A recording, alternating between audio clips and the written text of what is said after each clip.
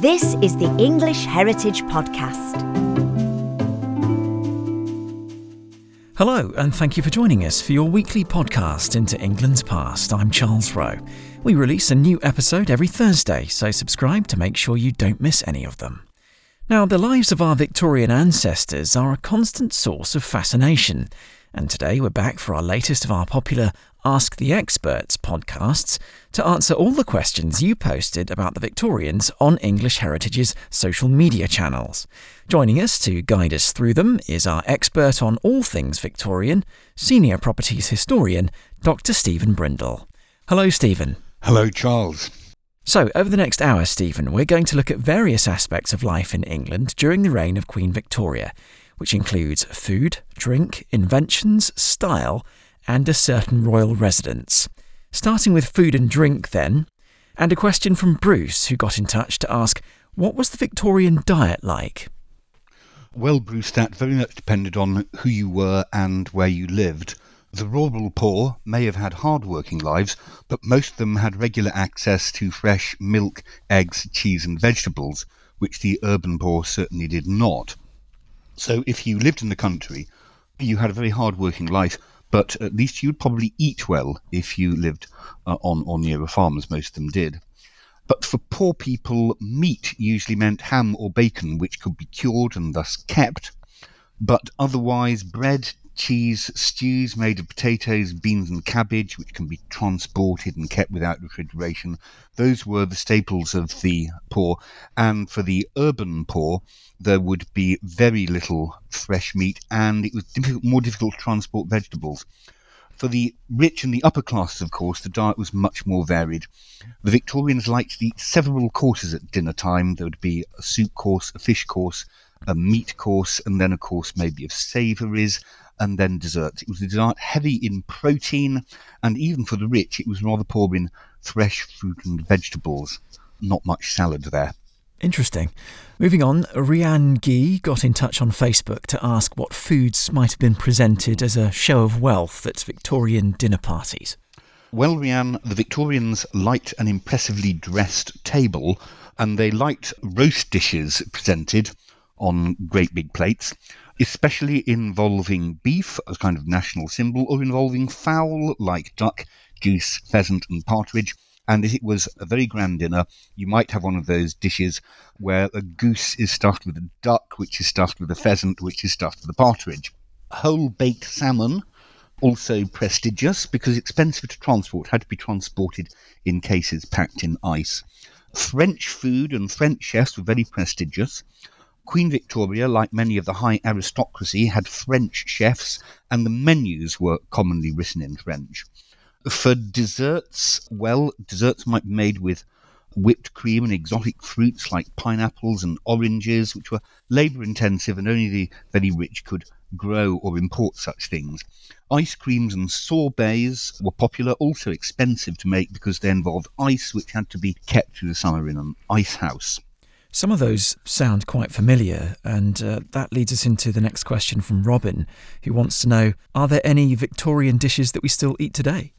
Certainly there are. You might say that the basic repertoire of what you'd think of as traditional British cooking, a lot of it is Victorian in origin, and a lot of it is in Mrs. Isabella Beeton's Book of Household Management, first published in 1861, and slim print today, I think. The biggest editions of it were over 1,000 pages long, and Mrs. Beeton includes basic household staples like shepherd's pie, and Lancashire hot pot, and roast beef and Yorkshire pudding. And at Christmas, they ate roast goose more than turkey, and they liked pies, meat pies, steak pies and game pies. And there are lots of popular desserts which have probable Victorian origins, including sponge puddings and treacle tart and bread and butter pudding and bakewell tart and summer pudding. And then at tea time, crumpets and Battenberg cake and, of course, the Victoria sponge. Now, perhaps one of the easiest ways of comparing life back in the Victorian period compared to now is the price of basic goods, and Des Fernandez has got in touch via Facebook to ask how much a pint of beer cost back then. Oh, that's easy. Universally, a penny a pint. Beer was universal in Victorian Britain, indeed in any previous century. This was because in an age when the water supply could not be guaranteed to be clean, especially in towns and cities, beer was safe because the brewing process killed any bacteria in the water. And so beer was brewed pretty well everywhere. There were breweries in every town, brew houses almost every large country house, and in most large farms even. So beer was something produced universally with infinite numbers of local variations. If you travelled to different parts of the country, the beer would taste different because the water was different and the local recipes were different. And small or weak beer with a very low percentage of alcohol was commonly drunk with meals and given to children. Very interesting. So just going off-piste with a question there, would people have had an alcohol blood level of something higher than normal compared to today in Victorian times? Now that, Charles, is a very good question. I never really thought of that.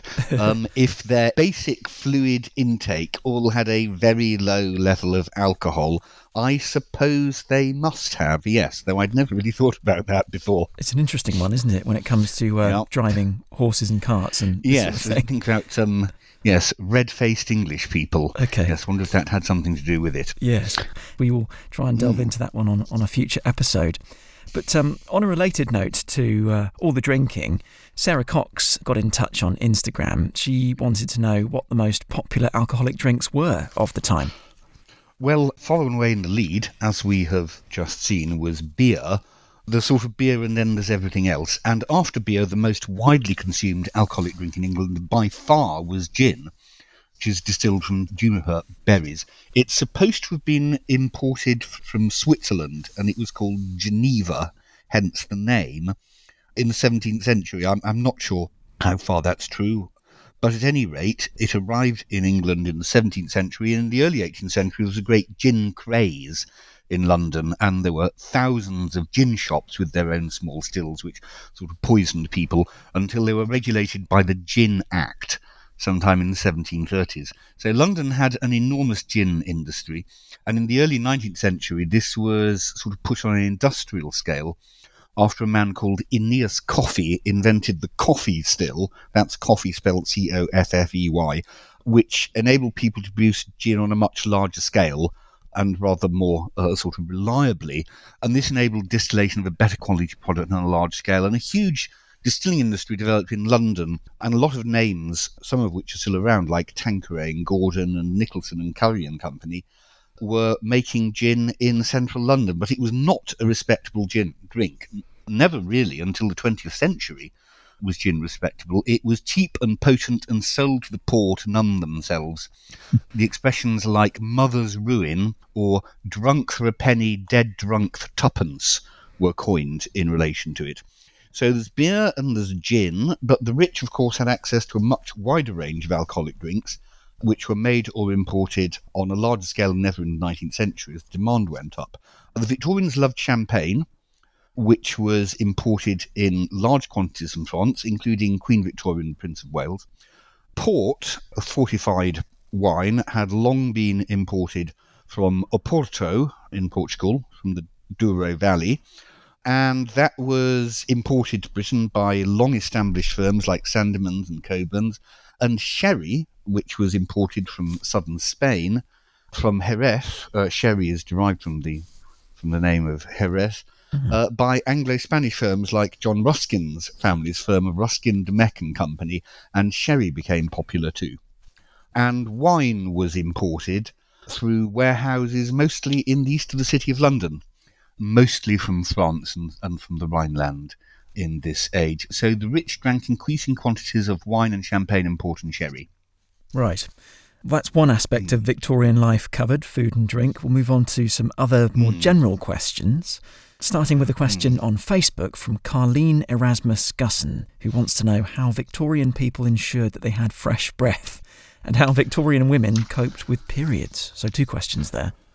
Fresh breath first. Well, I suspect that a lot of the time they didn't have fresh breath, that is. They had mint and aniseed and licorice, all of which can be grown in gardens in England as natural breath fresheners. And there were a few products on the market. There was something called Altoids, which were breath-freshening mints, which were made by Smith and Company in London from the 1780s and later by a firm called Callard and Bowser.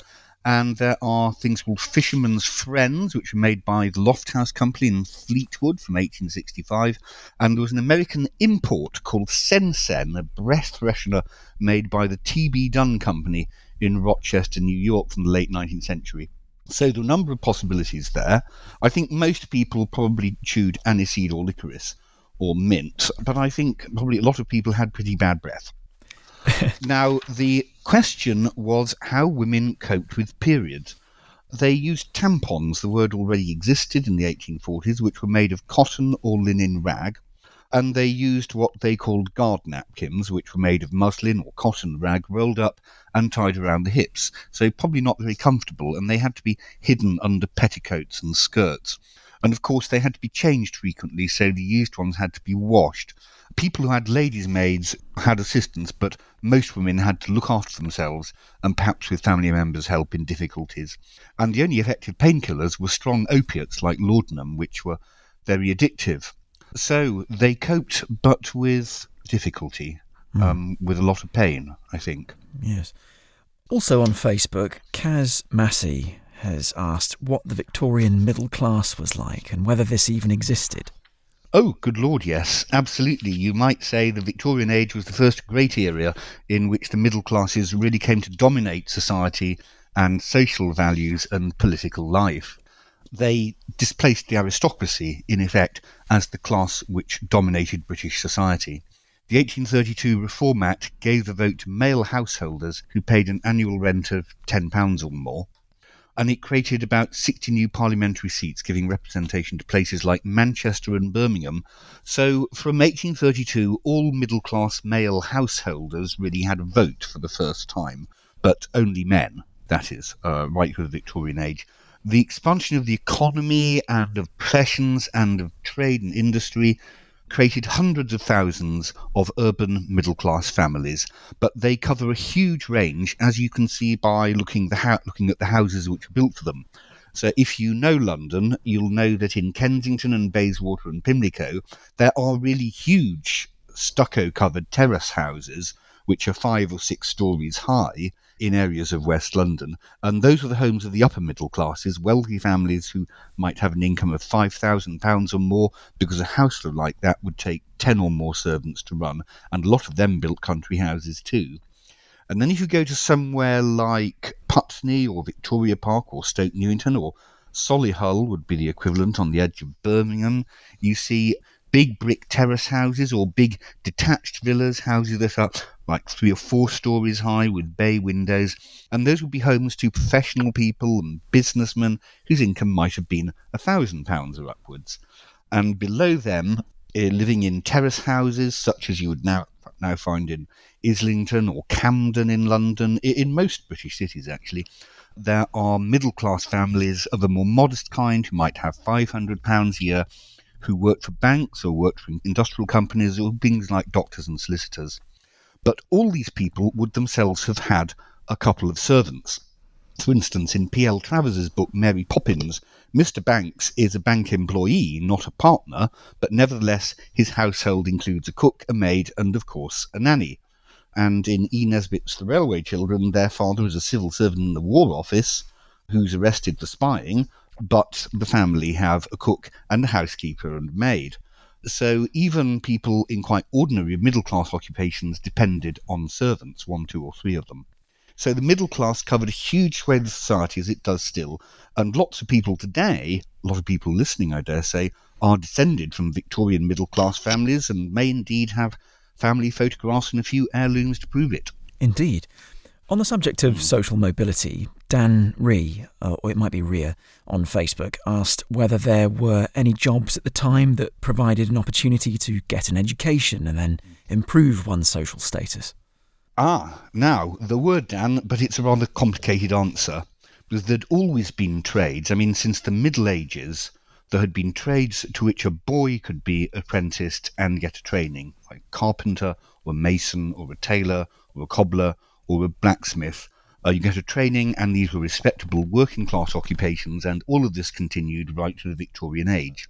But many working-class people were not so lucky, and of those who worked on land, farm labourers or people who worked in mills, or as domestic servants, you'd be stuck in a menial job for life with no real prospect of advancement. So there were lots of working class people who really didn't have any prospects of advancement, or very little. However, as the economy expanded and became more complex, there were more businesses which needed employees with higher levels of skill or different skills that the old systems of apprenticeship could not provide. And state education was still very basic.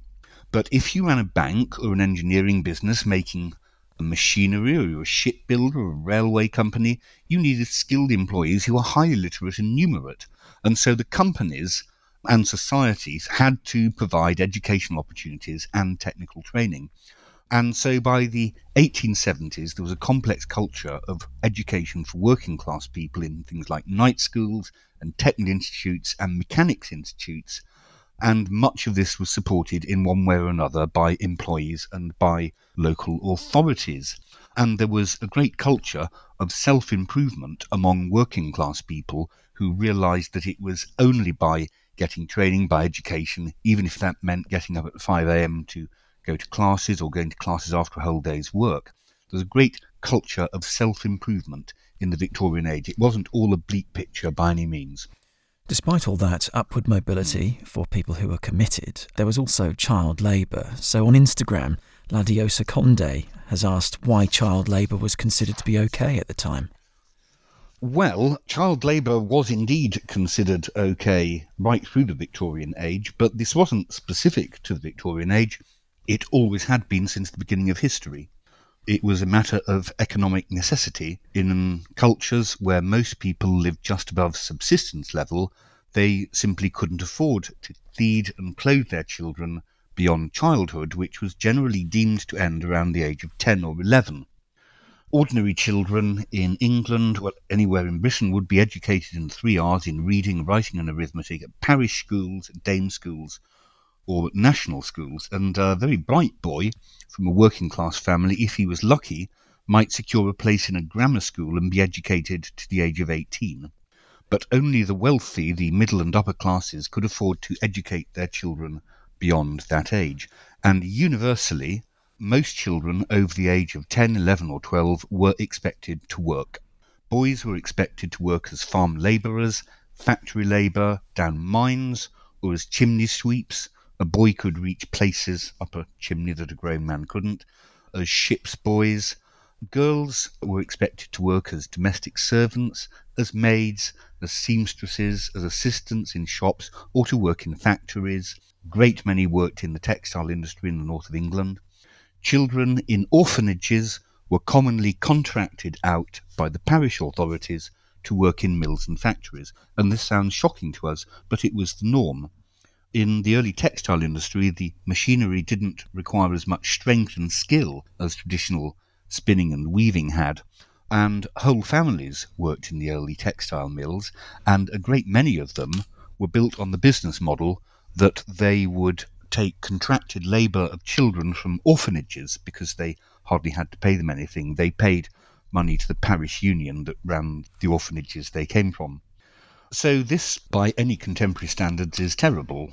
But Victorian Britain was the first culture in history that came over time to think that children actually should be educated and that some limits should be set to the degree to which they could be exploited. But this only happened very gradually, and it happened against sustained opposition, and not just from the mill owners. There was opposition from working class people, from the children's parents, although possibly suborned by the mill owners, because working class parents had grown up like that themselves, had worked since the age of 10 or 11, for them it seemed normal, and they needed the money their children could bring in. The first major Factories Act was pre-Victorian, was in 1833, and that banned the employment of children under 9, except in silk mills. Children with small fingers, that is very young children, were particularly valued in silk mills because silk thread is very fine, and children were more readily able to tie silk than adults.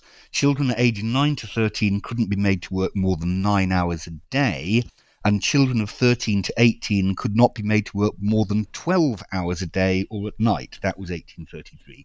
And there were lots more attempts which were bitterly resisted, but the most important advance was the Factory Act of 1848, which is known as the 10-Hour Bill, and that prescribed that women and children under 18 could not work for more than 10 hours a day.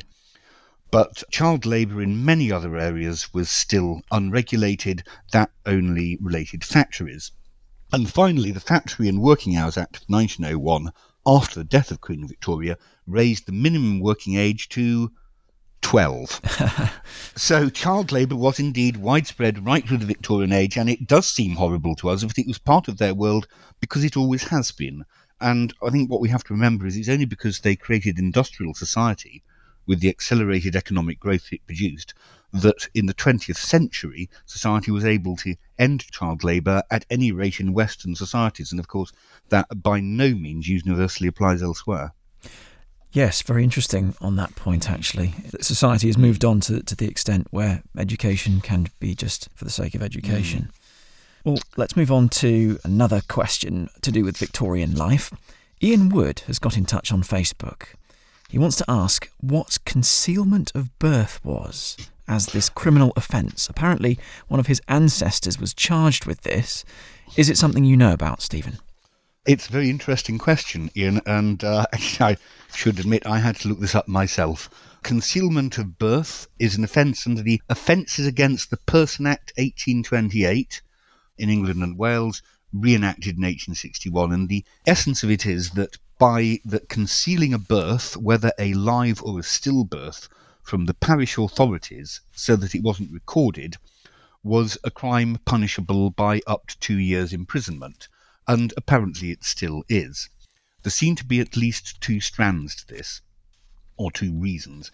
If the infant was alive, concealment would mean that its existence was not recorded anywhere, and its rights, including the right to life, were obviously at risk.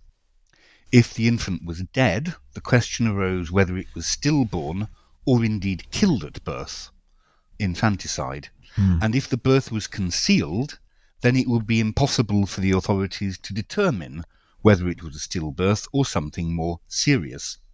And what was driving this in part was that abortion in any form was illegal.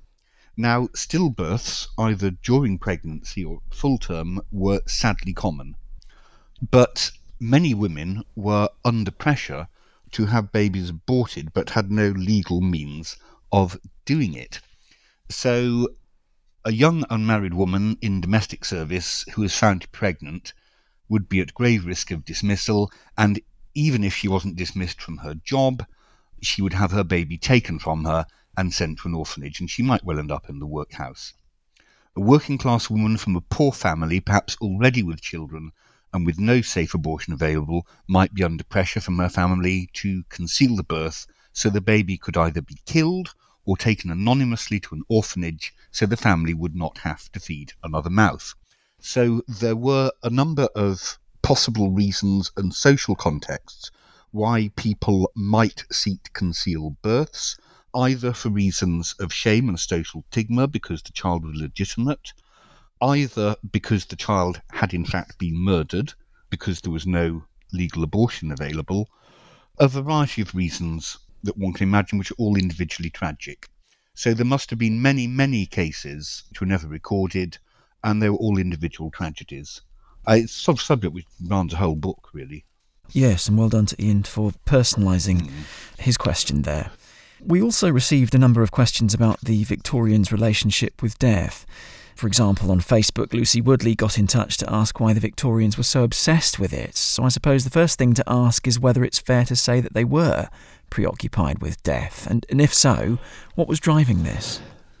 Well, they were by comparison with contemporary society, but this is in a way an illusion which arises from our own relative good fortune and our own ability to insulate ourselves from the realities of death for most of life. Because we, in contemporary society, are fortunate enough to live in protective bubbles created by modern medical science and by our own standard of living, by science and technology. And the protective bubbles, medical science and the industry and the science and technology, all have roots in the Victorian age. The Victorians were really no more obsessed by death than any previous culture. Everyone up to then, including the Victorians, had to face death far more frequently than we do. Mothers lost babies, families lost children, often. Mothers often died in childbirth, something which very rarely happens now. Older family members would die from all sorts of things like cancer and heart disease and pneumonia and tuberculosis, and from transmitted conditions like cholera and smallpox and typhoid, for which we now have treatments. Then there were no effective treatments for any of these things. So for people in our society, death is usually put off until they are in their late 70s and 80s, and so for their families there is time to prepare for it mentally. But the Victorians very often didn't have that luxury. They had to face bereavement, sometimes very suddenly and shockingly, really terrible grief, far more frequently than people do today. And writers like Charles Dickens convey this very movingly, for instance in Dombey and Son and Bleak House and The Old Curiosity Shop. So how do you cope with this emotionally? Through religious faith, through family support and mourning, and all kinds of cultural ways of dealing with death and bereavement. And this is probably what gives us the impression that they were obsessed, because there's far more material culture relating to death and mourning surviving from the Victorian age than from earlier periods. I mean, think of great Victorian cemeteries like Highgate and West Norwood and Kensal Green in London, and these make very arresting visual images regularly used by filmmakers, especially, rather sadly, by makers of horror films. And things like photographs of funerals, images of women in mourning, mourning rings and dress. And this culture of mourning had been common in all previous cultures because they all suffered in the same way. But we tend to associate this with the Victorian age because they had photography, and so much more of the material evidence of this survives from earlier periods. So the visual associations we have for this tends to be Victorian funerals and hearses and ladies in mourning. They were obsessed by death in comparison to us, but that's because they were so much more exposed to it, and they were no more obsessed than any previous culture. Yes, and of course one of the key figures who is linked with that image is Queen Victoria herself, who lost her husband, Prince Absolutely. Albert. She lost her husband after 20 years' marriage when he was only 42 years old. But I think we're coming to questions that. We will come to that soon. Moving on to Victorian style and how Victorians express themselves through clothing, art, architecture. Let's start with a question we received on Instagram. This is from N. Gonsignor, who wants to know what the Victorian fashion style was like. Oh, sharp difference between men and women. For men, this was the age when our wardrobes became plain and monochrome, mostly in tones of black, grey and white shirts with grey or black trousers, jackets or frock coats, dark-coloured hats. The one area where Victorian society sometimes allowed men's fashion to be colourful was in waistcoats, and even there, wearing a coloured waistcoat would mark you out as a bit of a dandy and possibly not quite reliable. And all the colour and the lavish decoration and the embroidery and the often elaborate styles of the 18th century and the flamboyant line of Regency costume are all gone. The major exception, of course, was dress uniforms for the Army and Navy, which continued to be colourful and highly decorative. But for women's fashion, it's a much more complex story, and it's a story of reaction against the simple form-following lines and plain colours which had been influenced by Greek and Roman art, and with little use of patterns of the early 19th century. And the 1840s and 50s saw a return to more elaborate artificial designs, in particular to fuller, wider skirts, such had been popular in court society in the 17th century, including the crinoline, which was supported on hoops. Early 19th century fashions had allowed women to have bare arms, as you see in many early 19th century portraits, but this was probably already seen as racy in many circles, and Victorian fashion and Victorian respectability reacted against this, and Victorian fashion covered women's arms and shoulders up completely. And it was the age of tight corseting. Tight corseting returned with a vengeance and was maintained right through the late 19th century for fashionable women. Fashion icons like the Empress Eugenie of France and the Empress Elizabeth of Austria had tiny corseted waists. The Empress Elizabeth is said to have had an 18-inch waist when corseted, apparently. Wow. The Victorians could also produce patterned fabrics, printed or woven more easily than any previous age, like paisley patterns made in Paisley in Scotland, very popular for shawls. And they also had access to a much wider range of colours with the invention of aniline dyes, which made from coal tar, starting with the colour mauve, which was invented by an English chemist called William Henry Perkin in 1853, and that was the first synthetic dye in history. So that affected fashion too. But there was a reaction against all this, against tight corsetry, and as a kind of proto-feminist movement, and for more natural flowing lines and white and light colours that were associated with the aesthetic movement in art in the 1880s and 90s. But normally high society women were obliged to be corseted and wear long skirts of different shapes right up to the First World War. Okay, about headwear then, here's a question. Instagram, this is Charlotte Louisa from there, and she wants to know where the Victorian fashion for bonnets came from. Oh, great question, Charlotte.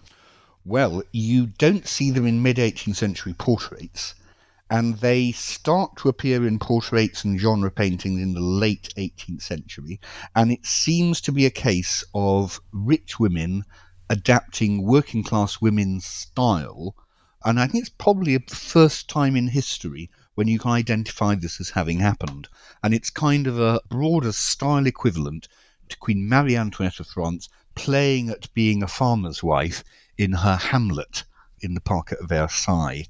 Now, the thing was, working class women needed to keep their hair up and covered if they were working with textiles or laundry or in housework, and if they worked outside, they needed their hair tied up and they needed protection from the sun. So working class women wore bonnets, which leisured women had no real need to do. But it would seem that in the late 18th and early 19th centuries, leisured women adopted the bonnet as a kind of appropriation of working class women's, what was practical wear for working class women was adopted as fashion by leisured women. I think this was probably also about the distinction between smart women's hair being worn up and elaborately dressed on formal occasions, as you see in state portraits of Marie Antoinette and Queen Charlotte, and worn down and hanging loose at other times. And if your hair was worn down, you could wear a bonnet over it. The fashion for having your hair dressed and worn up, declined and elaborately styled, declined sharply with the French Revolution and the end of French court culture, and bonnets seemed to become popular around this time. And they went with hair being worn down and naturally and loose. They kept your hair neat and free from dust. If you were going to go out in the garden or going to go out walking, then a bonnet was something practical and a sort of a natural attractiveness to the shape. And there are references, for example, in Pride and Prejudice, which was published in 1805, to the Bennet sisters buying plain bonnets to decorate them. So it's a pre-Victorian thing. Switching our attention from clothing to homes, Rashid has asked, how would you define the typical Victorian architectural style? Oh, it's a great question, Rashid. I think one which worried the Victorians a lot because they worried that they didn't have one. And indeed, there isn't a really typical style. And this is partly because they had access to a wider range of building and techniques and a growing economy, but they didn't have their own style. They knew more than ever about the architecture of the past, and for a lot of their buildings, they adopted historic styles like 16th century Italian, English Tudor, Renaissance French, 16th century Flemish, English Gothic styles, and this made them sound derivative and unoriginal. And for a long time, this kind of revivalist architecture was derided as mock or fake. But this is really very unfair. Actually, Victorian buildings are almost never straight copies. They all look quite different, their models. Many of them are real works of artistic creation. So it was an era of a great variety and experiment in architecture. They were reinventing historic styles using new materials for new building types, and the result is actually highly distinctive. So there's no one Victorian style, but Victorian architecture is a distinctive culture, nevertheless. Yes, a lot of buildings there, potentially, with lots of different styles. But on a related note, J Van H on Instagram has asked what building best illustrates the age. It's quite a subjective question, but... I love Victorian architecture, as many people now do, and it's hard to choose as there are so many fantastic buildings, but my choice would be St Pancras Station and the former Midland Grand Hotel, designed by Sir George Gilbert Scott and built in 1864 to 76. There's the vast train shed, designed by an engineer called William Henry Barlow, which is 240 feet wide, the widest clear span roof in the world at the time, great masterpiece of engineering. And the hotel at the front, designed by George Gilbert Scott, is Gothic and spectacular. Gothic, but unlike any medieval building, in brick with superb stonework, brilliantly interpreted as a modern style to celebrate this great achievement of engineering and technology. And it's wonderful that St Pancras is still fulfilling its original function, superbly restored as the terminus for the Channel Tunnel rail link, and it's now a destination in its own right. Staying with architecture, Emily has asked, which of English Heritage's Victorian buildings is the most interesting to visit? Well, I'd say Brodsworth Hall, Emily, near Doncaster in South Yorkshire, not far from the A1, is a Victorian time capsule, a grand Victorian house built in the 1860s by a very wealthy family and furnished in fashionable style by London decorators, with some inherited pieces but a lot of new furniture, and its interiors are like a journey through different aspects of Victorian design. There's a succession of pillared halls lined with statuary, to the dining room, which has mahogany furniture and family portraits, and an opulent French-style drawing room, which is all crimson, white and gold, and there's a top-lit billiard room with sporting pictures, and a variety of sort of light, comfortable bedrooms. It's a superb illustration of Victorian taste and the comfort that wealth could provide. Indeed, and one of the properties that we visited on the podcast, so if you'd like to listen to that one, you can. Now, Lorna Beck has got in touch on Instagram and wants to know what the most popular garden styles were during the Victorian period, and also why. Ooh, good question, Lorna.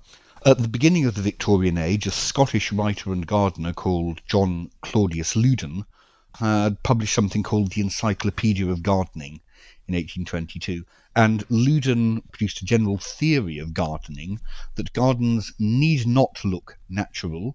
They could be elaborate works of art, either with symmetrical parterres, flower beds and fountains, or they could be asymmetrical with open areas of lawn and more informal layouts, that they could have both native species of flowers like roses and chrysanthemums, or they could have imported species of trees and shrubs, providing different sort of moods and settings.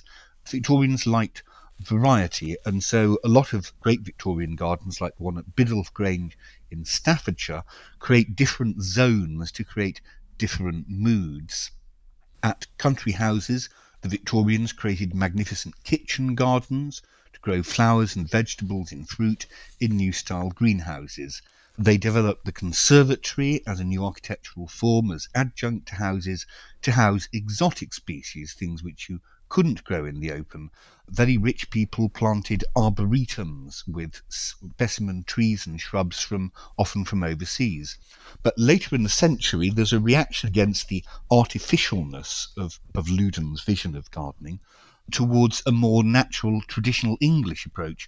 And leading figures here were two designers, William Robinson and Gertrude Jekyll, and they developed what you might call an English cottage garden style with native species of flowers, roses and shrubs, and that became very popular in the 1880s and 90s and was influential really right through the 20th century. Also on Instagram, Ginger Curls would like to know how Queen Victoria influenced fashion and architecture. I don't think Queen Victoria personally was a major leader of fashion. There were respects in which the Queen probably did help to popularise certain things. The use of big shawls for women, wearing tartan, and the fashion for things Scottish. And she loved having photographs taken of herself and her family, and she probably helped popularise that too. So there were things the Queen helped popularise and make respectable, but I don't think she was a great fashion leader. What about architecture? Did she have any hand in that at all? Well, her husband, Albert, really did the architecture for them, both at Balmoral, their Scottish home, which he partly designed, and Osborne. But I think we're coming to that next, aren't we? Yes, we are more specifically going to talk about this seaside retreat, which belonged to Her Majesty on the Isle of Wight. Thomas would like to know how many rooms Osborne had and how often the royal family stayed here, and whether the Queen entertained dignitaries here. So 3 questions in one there. Well, yes, Thomas, when you go to Osborne, you see a great sort of architectural complex. But apart from the outbuildings, there are 3 main wings. There's one which looks like the main block at first, which is called the household wing, which housed the household, with a council room where the Privy Council could meet when they came to attend Queen Victoria.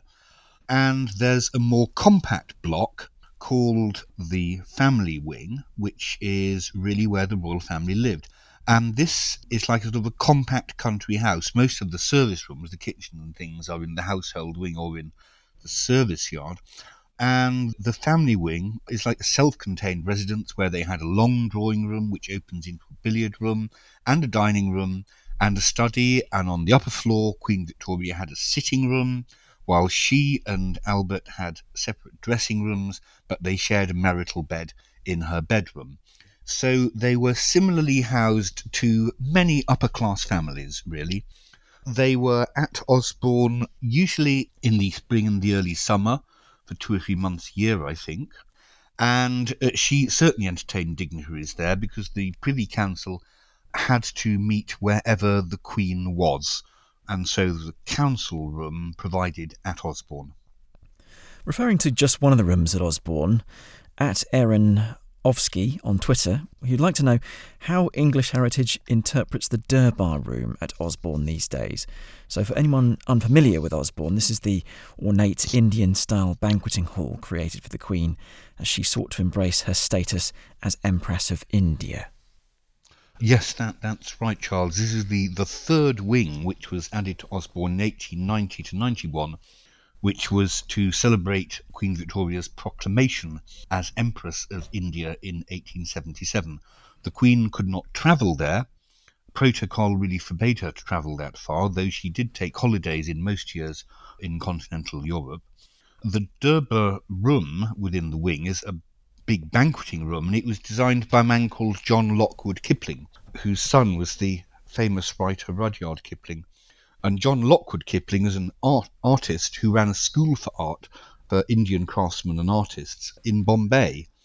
And an Indian designer and contractor, who was a Sikh called Bairam Singh, actually made it. And Bairam Singh and John Lockwood Kipling collaborated on the design, a superb piece of late Mughal design, with a lot of models, I think, in architecture in Rajputana. And Queen Victoria also commissioned a great series of portraits of Indian people from all classes of society by an Austrian artist, Rudolf Svoboda. So the Durbar wing was a celebration of the Indian Empire for the Queen, who was fascinated by it and herself learned to read and speak Hindustani, and who had Indian servants of whom she became very fond and attached, but who could never go there. On Facebook, Cheryl Medcalf has asked, rather mysteriously, if something bad happened on the top floor landing of Osborne. Can you shed any light on this? I don't know whether she got feelings when she visited or... Not that I'm aware of, Cheryl, but if you have an Osborne story with a historic source about something bad happening on the top floor landing or anywhere else, we'd certainly be interested to hear it. Thank you. Yes. Tragically, of course, Victoria's husband, Prince Albert, died on the 14th of December 1861 at the age of just 42. Gloria Marsh Fisher via Facebook has asked, what did Albert actually die of? Prince Albert first started getting stomach cramps and pains in August 1859. In the summer of 1861, so 2 years later, he became ill, partly through his habitual overwork. This is a man who worked 12-hour days. It was a very Victorian thing. In November 1861, he got soaked inspecting cadets at Sandhurst in the rain, and a couple of days later he travelled to Cambridge to see his son, the Prince of Wales, who was involved in a scandal, a sex scandal, and he went to confront his son about this. And the Prince returned to Windsor exhausted and fell seriously ill. So that was November. He got wet, travelled to Cambridge, came back, fell ill, and he died at Windsor on the 4th of December 1861, and he was 42 years old.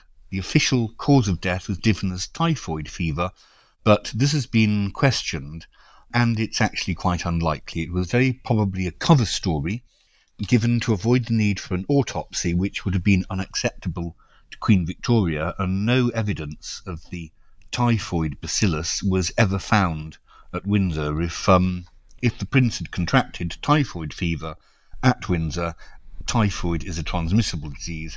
Some other trace of it would have been found there, and none ever was. It has been suggested that the exhaustion and stomach pains, which have persisted for 2 years, suggest a chronic condition like Crohn's disease and possibly abdominal cancer combined with pneumonia. Right. But a tragic early death for a very good man. But regarding Prince Albert's achievements, you obviously mentioned that he was a very hard worker. And for some people who have listened to previous episodes, they will know that Albert was quite a big proponent of technology, and that the Victorian period, of course, was this age of great invention. In that vein, Dominique wants to know what the key technological advances of the age were. Well, there were a great many, Dominique. That's a great question. The development of railways, although these had Georgian origins, going deep back into the Georgian age, but the Victorians developed railways, really perfected them as a transport mode, spread them across the UK, and then Victorian engineers and investment played a huge role in spreading railways across continental Europe, North America, and in Latin America and India, and in the beginning railway networks in Africa and Australia, so really across the world. And this, together with steamships, was of vast significance in creating a global marketplace. Railways, more than any other invention, speeded up trade and economic activity, releasing mankind from the Malthusian trap, the idea defined by the late Georgian thinker Thomas Malthus, that population was always constrained by food resources, so that population growth inevitably led to shortage and starvation. Well, railways and steamships, more than any other inventions, freed mankind from the Malthusian trap by creating sustained economic growth. Other key innovations, well, the use of gas as the first really widespread industrial means of providing lighting and heating in a networked way. The telephone, invented by Alexander Graham Bell. Telephone exchanges were becoming widespread in towns and cities by the end of the century, and the controlled generation of electricity, which had long been known as a natural phenomenon. The Victorians invented ways of generating electricity on an industrial scale, starting with the experimental work of Michael Faraday, generating electricity, transferring it safely with copper wire, and using it safely for lighting, and then for generating rotary motion, and thus for railways and trams, and eventually to power industry. And that was all happening by 1900. It's remarkable, isn't it, really, how many advances there were, and they were all tied together and interdependent. Yes, absolutely. The interdependence is a really major point, Charles. Yes. On a similar subject, Claire Connor on Facebook has asked whether steam transport innovations were seen as exciting or scary at the time. Oh, I think very much seen as both, Claire. The railways caused great public alarm when they were new. The sheer speed, 30 miles an hour and more, was faster than humans had ever travelled before. I mean, 30 miles an hour is faster than a bird can fly and faster than any horse can gallop. So, yes, it seemed terrifying. Queen Victoria insisted that her trains be driven at no more than 30 miles an hour. They could have travelled twice as fast as that. And railways indeed were not always safe, and the newspapers periodically had to report the most dreadful accidents. What sort of accidents might there have been? The Sonning cutting accident, for example, just before Christmas of 1840, Charles, a train of the Great Western Railway was carrying some workmen in open trucks, and the open trucks were between the locomotive and some heavy loaded trucks behind them.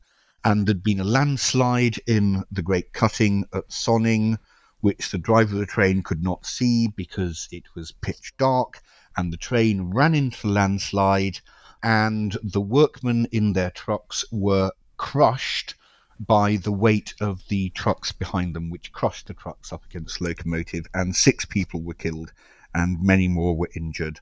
And that was one of the things which prompted the first Railway Regulation Act, which banned railway companies from just transporting working class people, what were termed goods passengers, in what were in fact goods trucks. Right. So the Sonning cutting disaster is one, but there were all too many. Yeah. Definitely scary as well as exciting, Claire. On Twitter, @MarshmallowNomo would like to know how plumbing evolved during the Victorian period. Great question and a great name, by the way, Marshmallow. Plumbing is another great Victorian success story which has saved Lord knows how many lives.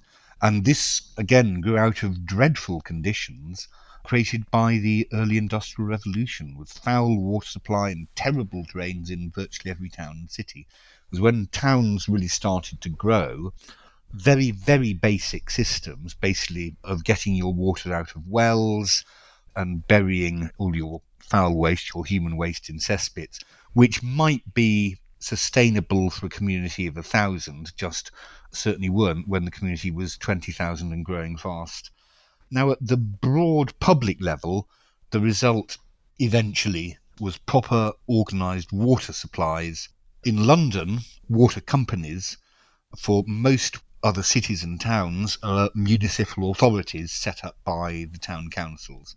Now, previously, all water supply came from wells, so it had to be pumped up, mostly by hand, or it came in gravity-fed pipe systems, which were often clogged and with very little pressure. And what that meant was that it was impossible to have a water supply above basement level. You either pumped your water out of your well, or it came as a trickle through a pipe with no pressure behind it. And the Victorians realised that the answer was to create systems of sound pipework with no leaks and with properly sealed junctions, so water could be supplied under pressure. Because if you were going to supply water that was clean from a central source to not to hundreds of households but to thousands and tens of thousands, you couldn't just do it by having water trickling on at its sort of own pace. You had to supply it under pressure. So you would have to create systems of sound pipework, thousands and thousands of miles of sound pipework, and you'd have to pressurize it. And the pressure in the water main, sometimes it came from a head of water, like a reservoir on high ground, or you'd build a standpipe tower with a great big tank at the top to maintain the pressure in your system. But by the end of the century, it usually came from a steam engine in an engine house. And today we use electric pumps. But the fact remains that the Victorians built these systems with thousands and thousands and thousands of miles of sound pipework. It's all got to be sound, otherwise you'll lose too much water to leakage. And so you can put the system under pressure, so you can turn on a tap. And the fact that anyone in the UK today can turn on a tap almost anywhere and clean, safe, drinkable water will come out, even if you're on the 3rd or the 10th floor, just like that. That is a Victorian achievement which would have seemed miraculous to any previous culture in history. And another great response, of course, was sewers, was getting rid of the waste. And the Victorians also took care of that too in every major British town and city, and like in London, where the great Joseph Bazalgette made the main drainage on which the life and health of the city still depends. And by the late 19th century, this was paralleled in almost every major town and city too. These are stupendous, invisible achievements. Absolutely. That we take for granted today. Now, going back to another question from Instagram, Hazi has asked what Victorian inventions we still use today. So I suppose Victorian plumbing, for one. Victorian plumbing indeed, yes. Look at specific inventions which we still use today. One could mention the electrical dynamo, the telephone, the incandescent light bulb, the gas cooker, the flush toilet, the turbine engine, the marine propeller, the gramophone or record player. Yeah, pretty basic inventions, yeah, and all Victorian. As we start to wrap up our episode and we look back on the Victorian period as a whole, Susan has asked what you think the Victorians' most enduring legacy is. The Victorians shaped the world we live in to such an extent that it's really quite difficult to answer the question. I think I'd single out 4 broad themes. First, globalization, the sense that we live in a single world with a single market, and that globally mankind is really one community. It was first created in the 19th century by steamships and railways and telegraph communications. And unity of mankind, the idea that all individuals in all cultures could and should be regarded as equals, was hardly possible and certainly didn't apply in previous centuries, and this came as a result of globalization and the world being mapped, though it took a very long time for its implications to gain acceptance, and perhaps they still aren't fully, and the English language as a global means of communication. And finally, although this might be a rather surprising legacy, the sense, common now in our culture, that mankind evolved as part of the biosphere, part of the natural order of creation in the world, rather than as a divine creation set above the rest of life. Well, that is a Victorian thought. It's a direct result of Charles Darwin's radical thought. His Origin of Species by Natural Selection, published in 1859, rocked the age. So the Victorians were the first society in history to have to come to terms with this idea and accept its broad truth and implications. And this might seem modern, but the idea that mankind is part of the biosphere, were not some kind of divine creation set above it, is a Victorian concept. And that is in addition to all the physical legacies, the towns and cities and the buildings, objects and inventions. So the legacy is pretty huge. On Instagram, Demi Crati was keen to know what the most common misconceptions about the Victorians are. Oh, probably that they were all grim, serious and generally no fun at all. Black-clad, judgmental people in gloomy rooms. And there's certainly an element of truth there, as there would be for most previous cultures. However, the Victorians did have fun, and plenty of it. Indeed, they arguably did more for popular culture and mass entertainment than any previous culture in history, or arguably any age since. And if you consider that Victorian Britain created, amongst many other things, seaside piers, the modern seaside resort, public swimming baths, music hall entertainment, the detective novel, association football and cricket as mass spectator sports, lawn tennis, the game of golf, archery for women, cycling, children's literature, serialised novels, Sherlock Holmes, and the Savoy operas of Gilbert and Sullivan. I think the list speaks for itself, really. The Victorians did have fun, and they left lots of fun things for us to do. Yes, I think you can also add Christmas to that, because I think the Christmas, because the Victorian Christmas is certainly the one that we tend to celebrate today, as Professor Ronald Hutton told us in a previous episode, which you can hear if you're feeling festive in spring. Okay, lastly then, let's move on to the final question, which is from Harry. He'd like to know if you would have enjoyed being a historian during the Victorian period. In most ways, and if I had good health, yes, very much. It was an age which took history very seriously, and vast strides were made in filling our understanding of the past, filling huge gaps in knowledge, replacing myths and stories with documented, properly researched history. And the Victorians were responsible for much amazing scholarship in the history of the British Isles, but also in understanding ancient languages, and thus in reconstructing the history of non-European civilizations like Egypt and Assyria and Persia and India. The Victorians had great respect for knowledge, for research, for sound intellectual method, and for truth. They built on foundations laid by the scientific revolution in the 17th century and the 18th century Enlightenment to create the science-based, evidence-based intellectual culture that underpins our modern world. We owe them so much. I have huge respect and admiration for them. I take my hat off to them. Indeed, and I think had it not been for the Victorians, we wouldn't be able to do this podcast and talk about all these historical things. Not. No electricity. Yes, so many things you could list. That's another episode on its own, really. Stephen, this has been really fascinating. Also, thank you so much for explaining it all. Charles, thank you very much.